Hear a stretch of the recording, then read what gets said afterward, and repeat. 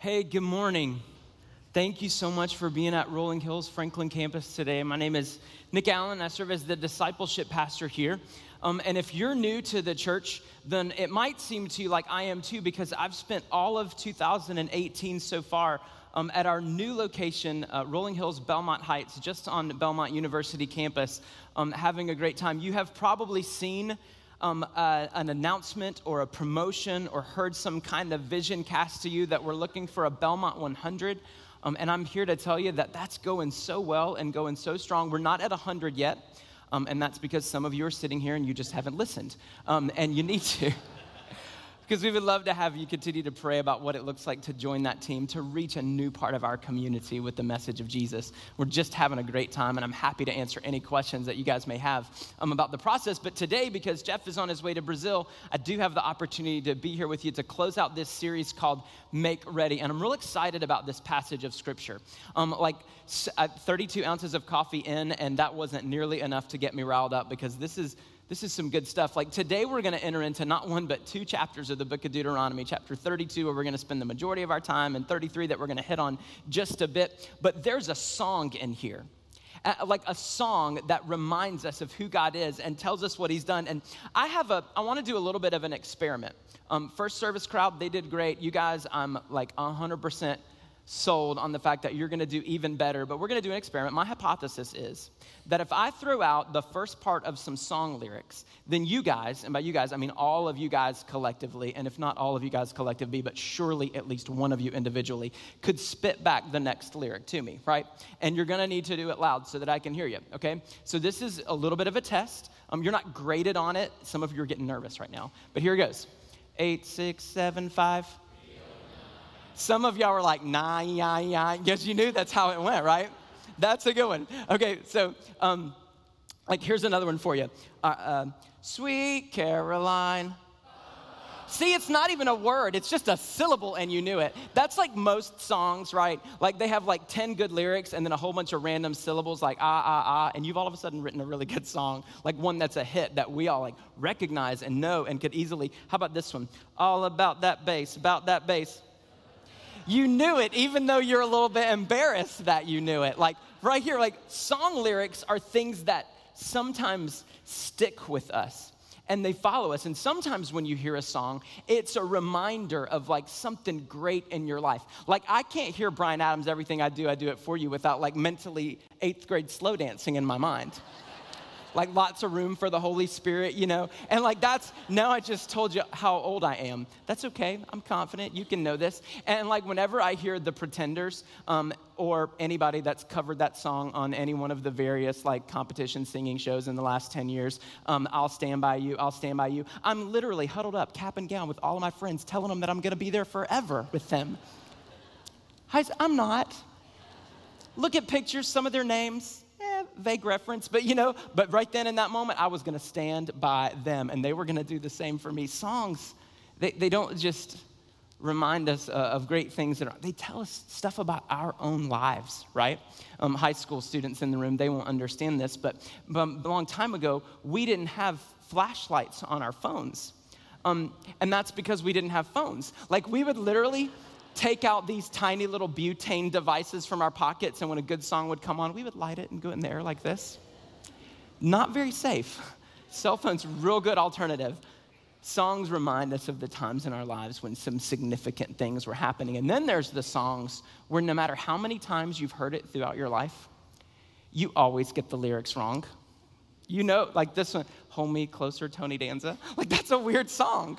And when you finally figured out that the lyric is actually Tiny Dancer, you actually think Tony Danza makes more sense. Like it doesn't matter. You're going to sing it that way no matter what. There's a song that was kind of popular, I don't know, 4 or 5 years ago, and it was maybe part of a movie, and this girl, Anna Kendrick, she's an actress, she was singing, we called it the Cup song, and she was singing, you're going to miss me by my walk, you're going to miss me by my talk, and my then 5-year-old was sitting in the back of the car, and she was saying, Daddy, why does she think we're going to miss her by her taco? That's weird. And that was part of the lyric for her. So like even when it comes on the radio today, we hear it and we think of tacos and it makes us hungry and then we go eat. We have something that Moses did not. We have the radio and we have our like mobile devices, and we have easily downloadable and accessible songs 24 hours a day, 7 days a week, anytime we want them. We can look up lyrics and we can listen to them on repeat without calling a number and waiting in line to be able to make a special request. Some of you know what I'm talking about. Like, we can listen to songs anytime we want to, not so much for the Israelites. And you knew that Moses was a rescuer, and you knew that he was a miracle worker, and you knew that he was a leader, but what you may have not realized along the way, that Moses was also a songwriter.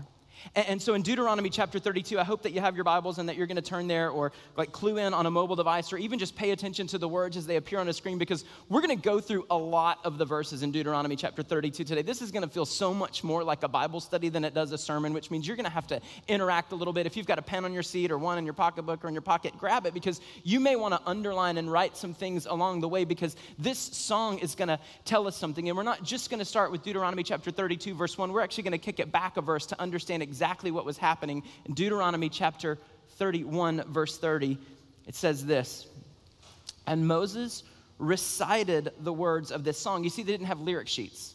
They couldn't Google the song and find out what he recited it from memory. He wrote it and spoke it. And so Moses recited the words of this song that we're about to read from beginning to end in the hearing of the whole assembly of Israel. This was a song for everybody. This was a song for every man, woman, boy, and child to know a little bit more about God because they heard the song sung. You see, first, and maybe even foremost, Hebrew songs, it's in your notes today, they served as summaries of who God is and also what God has done. And we're going to break the song into all the different parts this morning, not like verse, chorus, but thematically what was going on in every single section, because it tells us something great about God. It reminds us a little bit about who we are and invites us to be more faithful to him. Starting in verse 1, here's the song. I'm not going to sing it. It says, "Listen, you heavens, and I will speak. Hear, you earth, the words of my mouth. Let my teaching fall like rain, and my words descend like dew, like showers on new grass, like abundant rain on tender plants." If you'll listen, if you'll lean in and listen to the words of our great God spoken through the prophet Moses, it's going to be a blessing to you. It's going to be like dew on the grass. It's going to be refreshment for us. This word is meant to be for our good. And it says, "I will proclaim."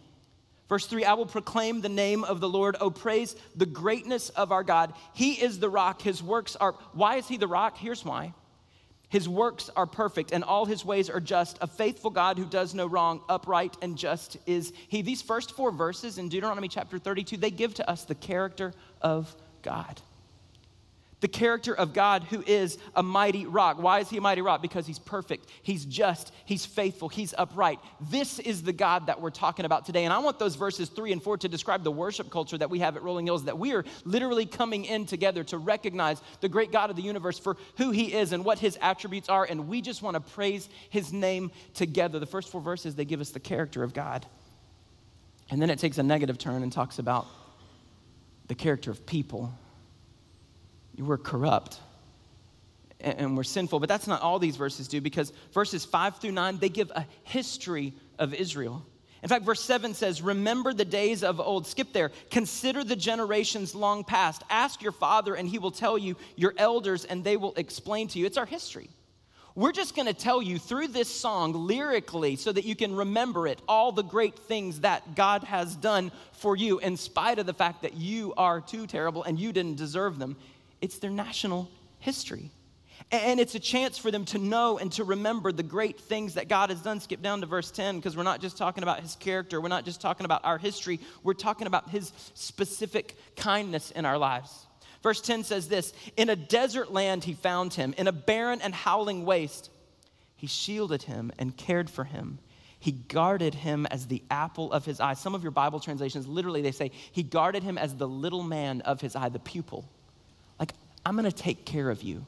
I'm going to teach you. I'm going to guard you, shield you, care for you. I invite you in your notes this morning to take your pen and underline all the things in this passage going forward that God literally does for people. Like an eagle, verse 11, that stirs up its nest and hovers over its young, that spreads its wings to catch them and carries them aloft. The Lord alone led him. No foreign God was with him. He made him ride on the heights of the land and fed him with the fruit of the fields. He nourished him with honey from the rock.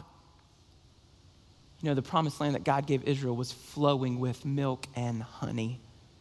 not only honey from the rock, but with oil from a flinty crag. And that means, olive trees, they were a source of economy. They were a source of oil for lamps. I mean, it was literally a source of livelihood. And an olive tree, unlike other fruit-bearing trees, could grow on the sides of rocks and cliffs.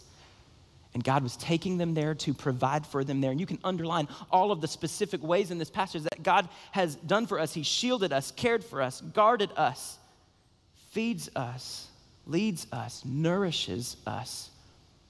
And maybe think to the time in your life when God has done those specific things.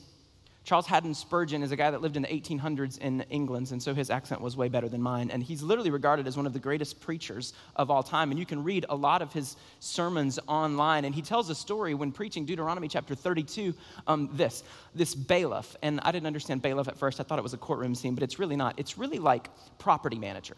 So this property manager had looked at a tenant and decided to raise his rent. The tenant had agreed upon the rent and been able to faithfully pay the rent, but the property manager comes back to him one day and says, "We are going to raise the rent." Well, the tenant could no longer afford the rent in the place that he worked. So he writes an appeal and he sends a letter and he begs for the property manager to give him some relief so that he can continue paying the old rent and not the new rent, because the new rent was too much. And the guy wouldn't relent and wouldn't allow him to do it. Well, the tenant who can no longer stay there and has to move out has a chance encounter with the actual property owner, not the property manager, but the property owner. And he tells him the story about why he's having to move very respectfully. And the property owner says, "Why didn't you come to me?" And he says, "Oh, sir, I couldn't come to you. I had to go to the property manager so the property manager could tell me if I was going to be able to have a relief in my..." The property owner says, "You should have come to me." And I say this knowing that Rolling Hills is a very diverse church, a very ecumenical church, and a lot of even former Catholics in the room are coming and they're hearing this story and they're thinking, we go through the priests, we don't talk to God. And you and I have been invited, not by the property manager, but by the property owner to come into his office and discuss the needs that we have in life. It's an invitation to know him and to be cared for by him. You and I have access. Direct access, not praying through anybody else's access, but direct access to the throne room of God, because Jesus has made it possible for us to go to him and talk to him and understand him and get relief from him, to be shielded by him, cared by him, guarded by him, led by him, fed by him, nourished by him. This is what God has done for us. These are illustrations of his kindness. You have songs in your life that remind you of great things, those graduation moments, the song that you danced to on your wedding day, but you also have songs in your life that probably remind you of the difficult circumstances that you faced. Songs, as soon as you hear them, it reminds you of a season of loss, a season of difficulty, a season of pain. How was God present for you in those moments?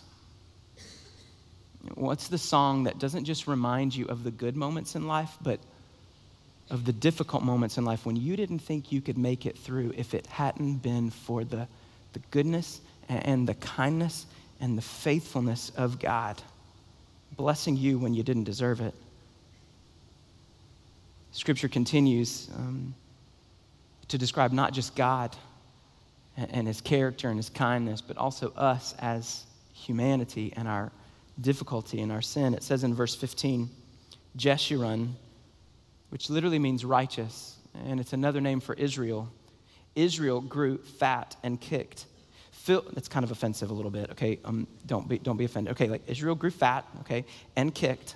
Filled with food, they became heavy and sleek. They abandoned the God who made them and rejected the rock, their Savior. They made him jealous with their foreign gods and angered him with their detestable idols. They sacrificed to false gods, which are not God, gods they had not known, gods that had recently appeared, gods your ancestors did not fear. You deserted the rock, that rock who was perfect, just, upright, and faithful, from verses 3 and 4. They deserted him who fathered you. You forgot the God who gave you birth.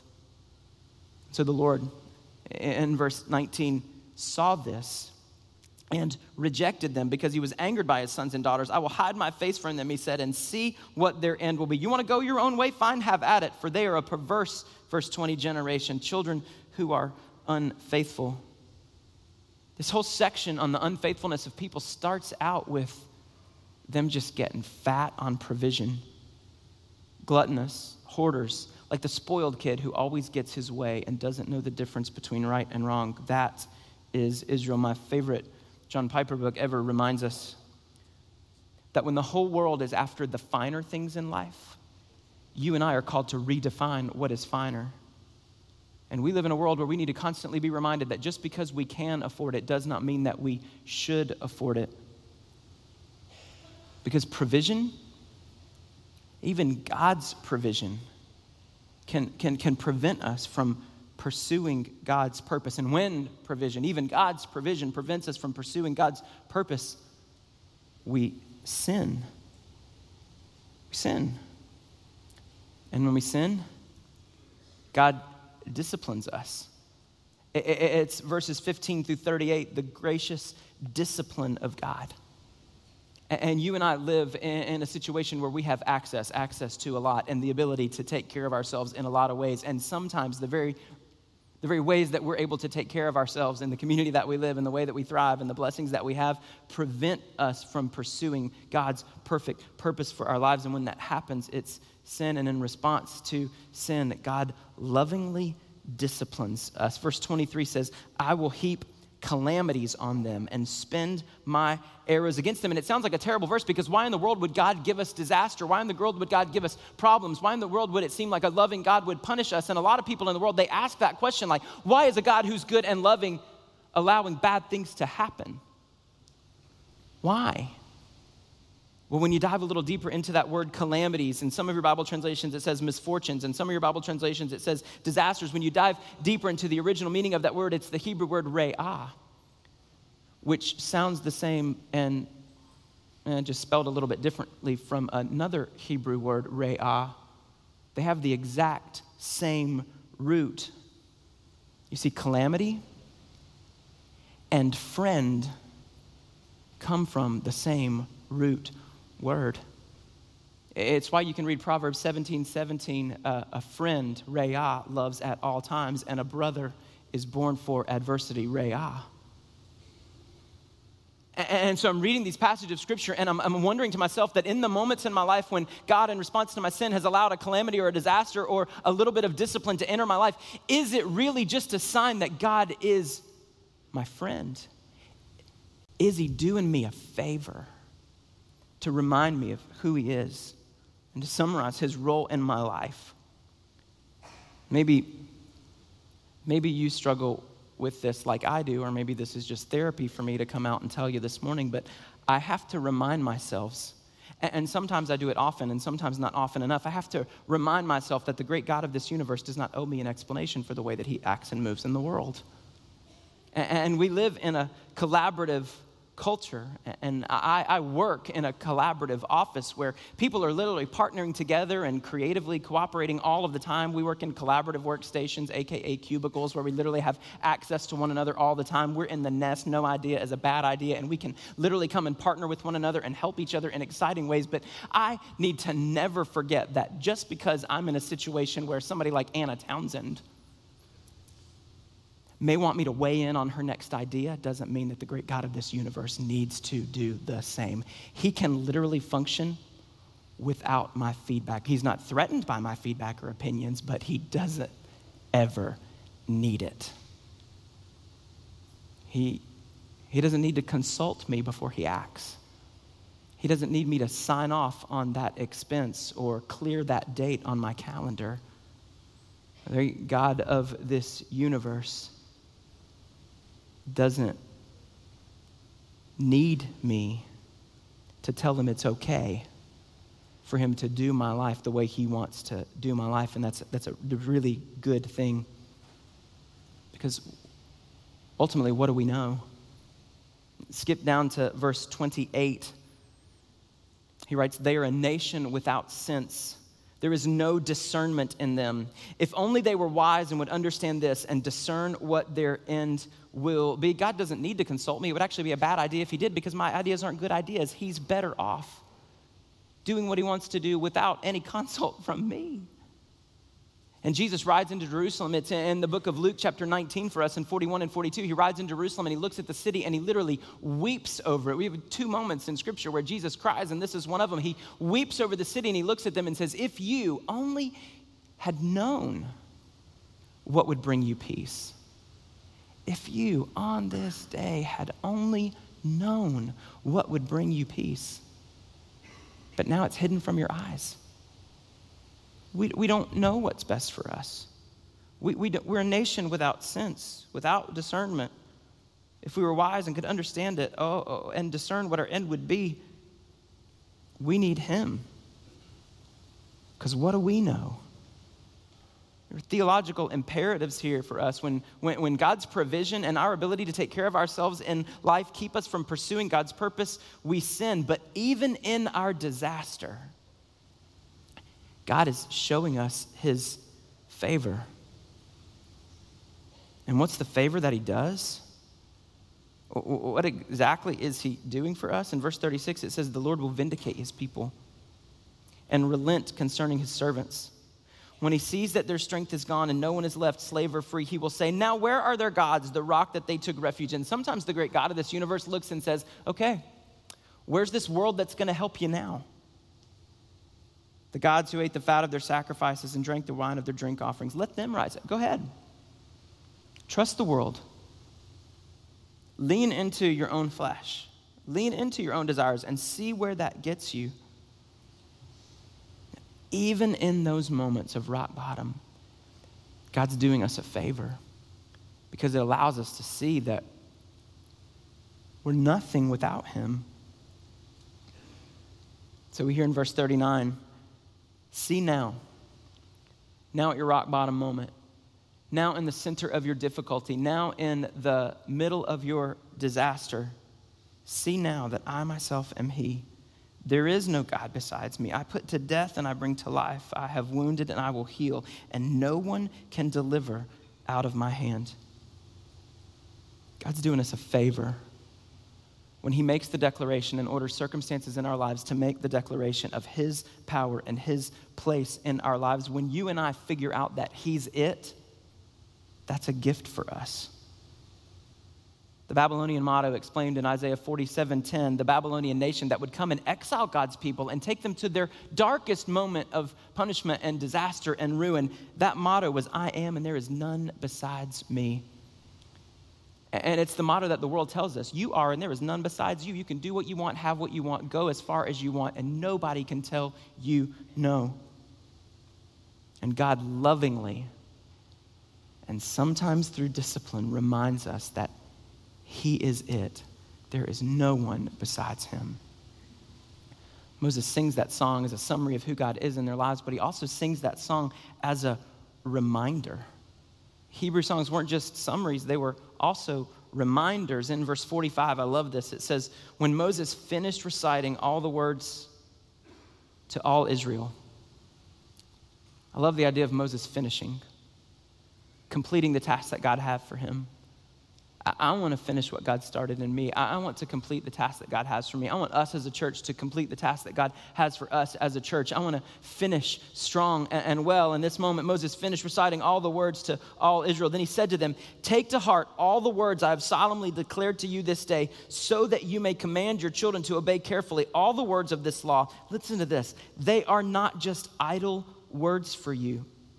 Idle means empty. Idle means worthless. They are not empty, worthless words for you. They're not just instructions. They're not just advice. They're not just opportunities. It's not just good stories.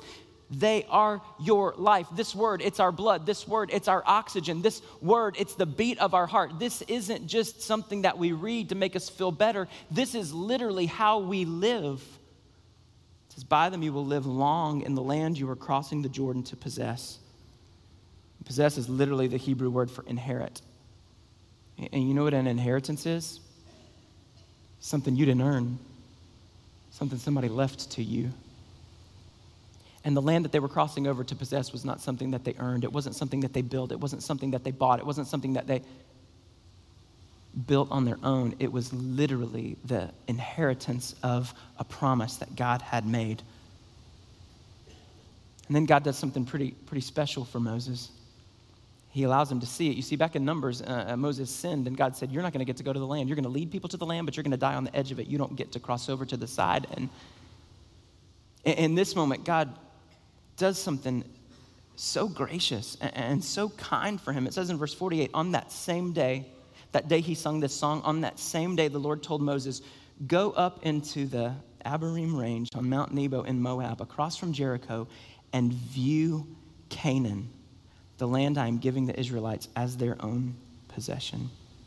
God's grace, even from a distance, allowed Moses to go and see the land. It's a confirmation of his promise. You see, the songs that we look at in Scripture and the songs that we sing in our own lives, they're not just songs that summarize what God has done. They're not just songs that remind us to be faithful to him. They're songs that give us confirmation that God is working in our lives to enact his promise. Hundreds of years of promises that God had been making all the way since Abraham. Hundreds of years of promises that had been carried down to the life of Israel through the prophet Moses. And now, after decades of waiting, God allows Moses to see the land.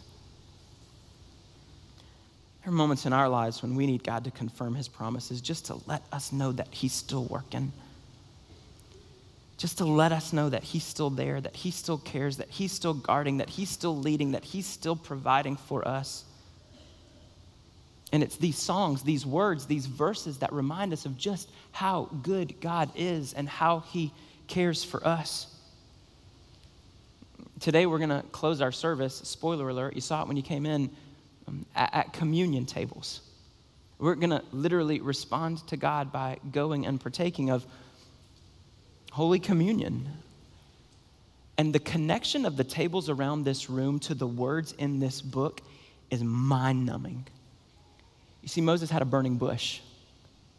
Moses had plagues and pests. Moses had parted waters. Moses had manna from heaven. Moses had water from a rock. Moses had law scribbled on some tablets. Moses had glimpse after glimpse after glimpse of who God is and what he has done and what he would do. And now Moses was given a glimpse of the land.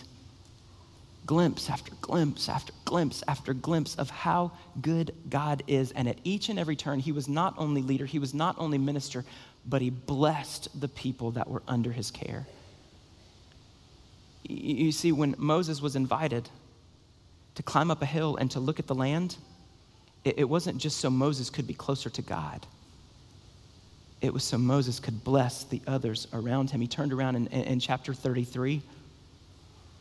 In verse 1, it says, this is the blessing that Moses, the man of God, pronounced on the Israelites before his death.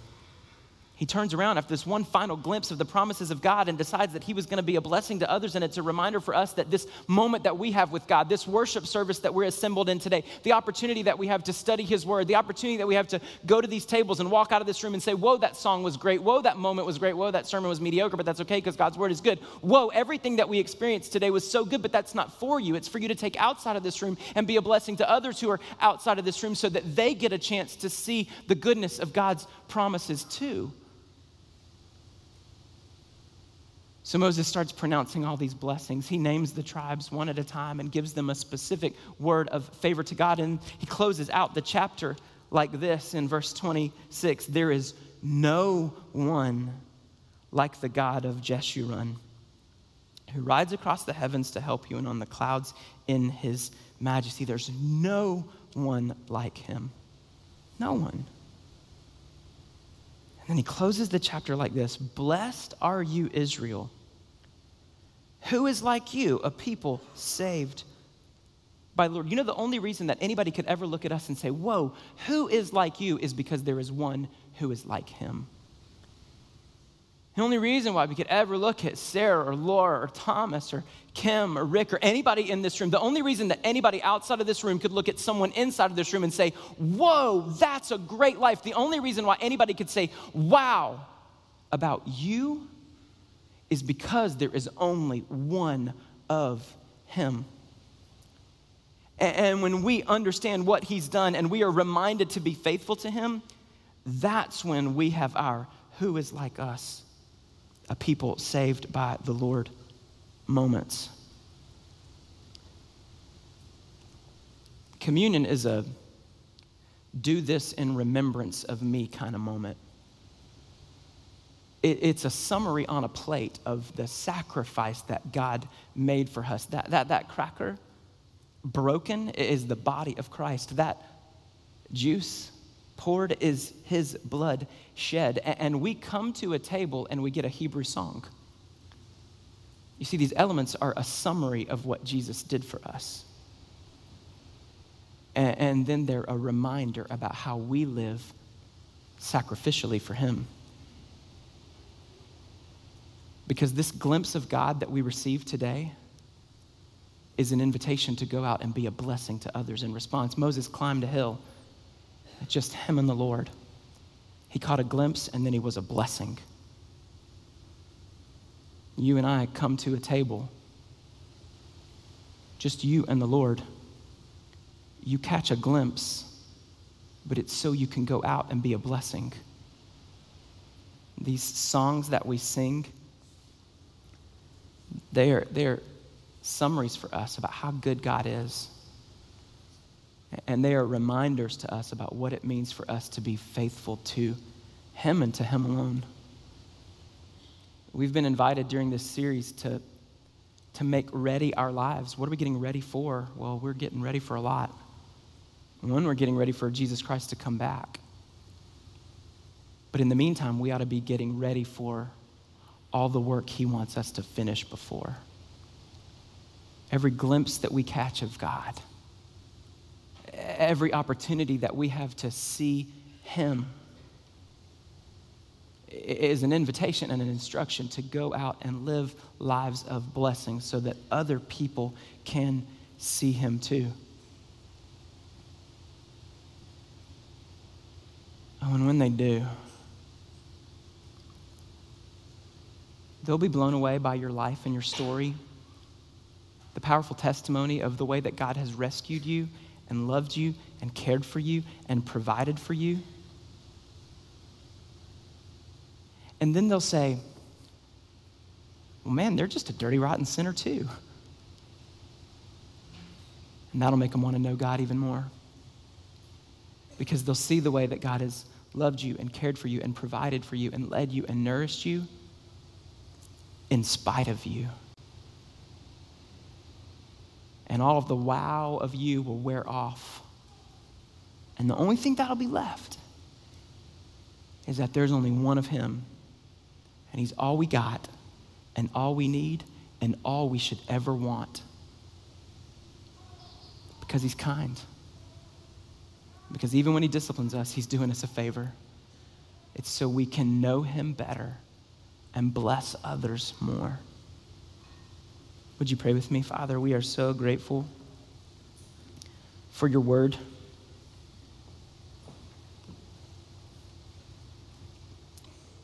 And we want to know today, God, what's the song that our life sings? What's the promise that you're confirming through your word today? In what ways can we go out there and represent you and your truth to the community around us? Because we've had a glimpse of Jesus. As we come to these tables, God, we pray that you would do what you always do. Forgive us of our failures. Lead us into deeper moments where we can, distraction-free, see Jesus. And God, when we see just what you've done for us, send us out to be a blessing to others so that they can see it too. We take these elements today, God, as a powerful summary, a symbol of what Jesus gave up for us. And also a reminder of just what we might need to give up so that others can know you too. In the name of Jesus, we pray today. Amen.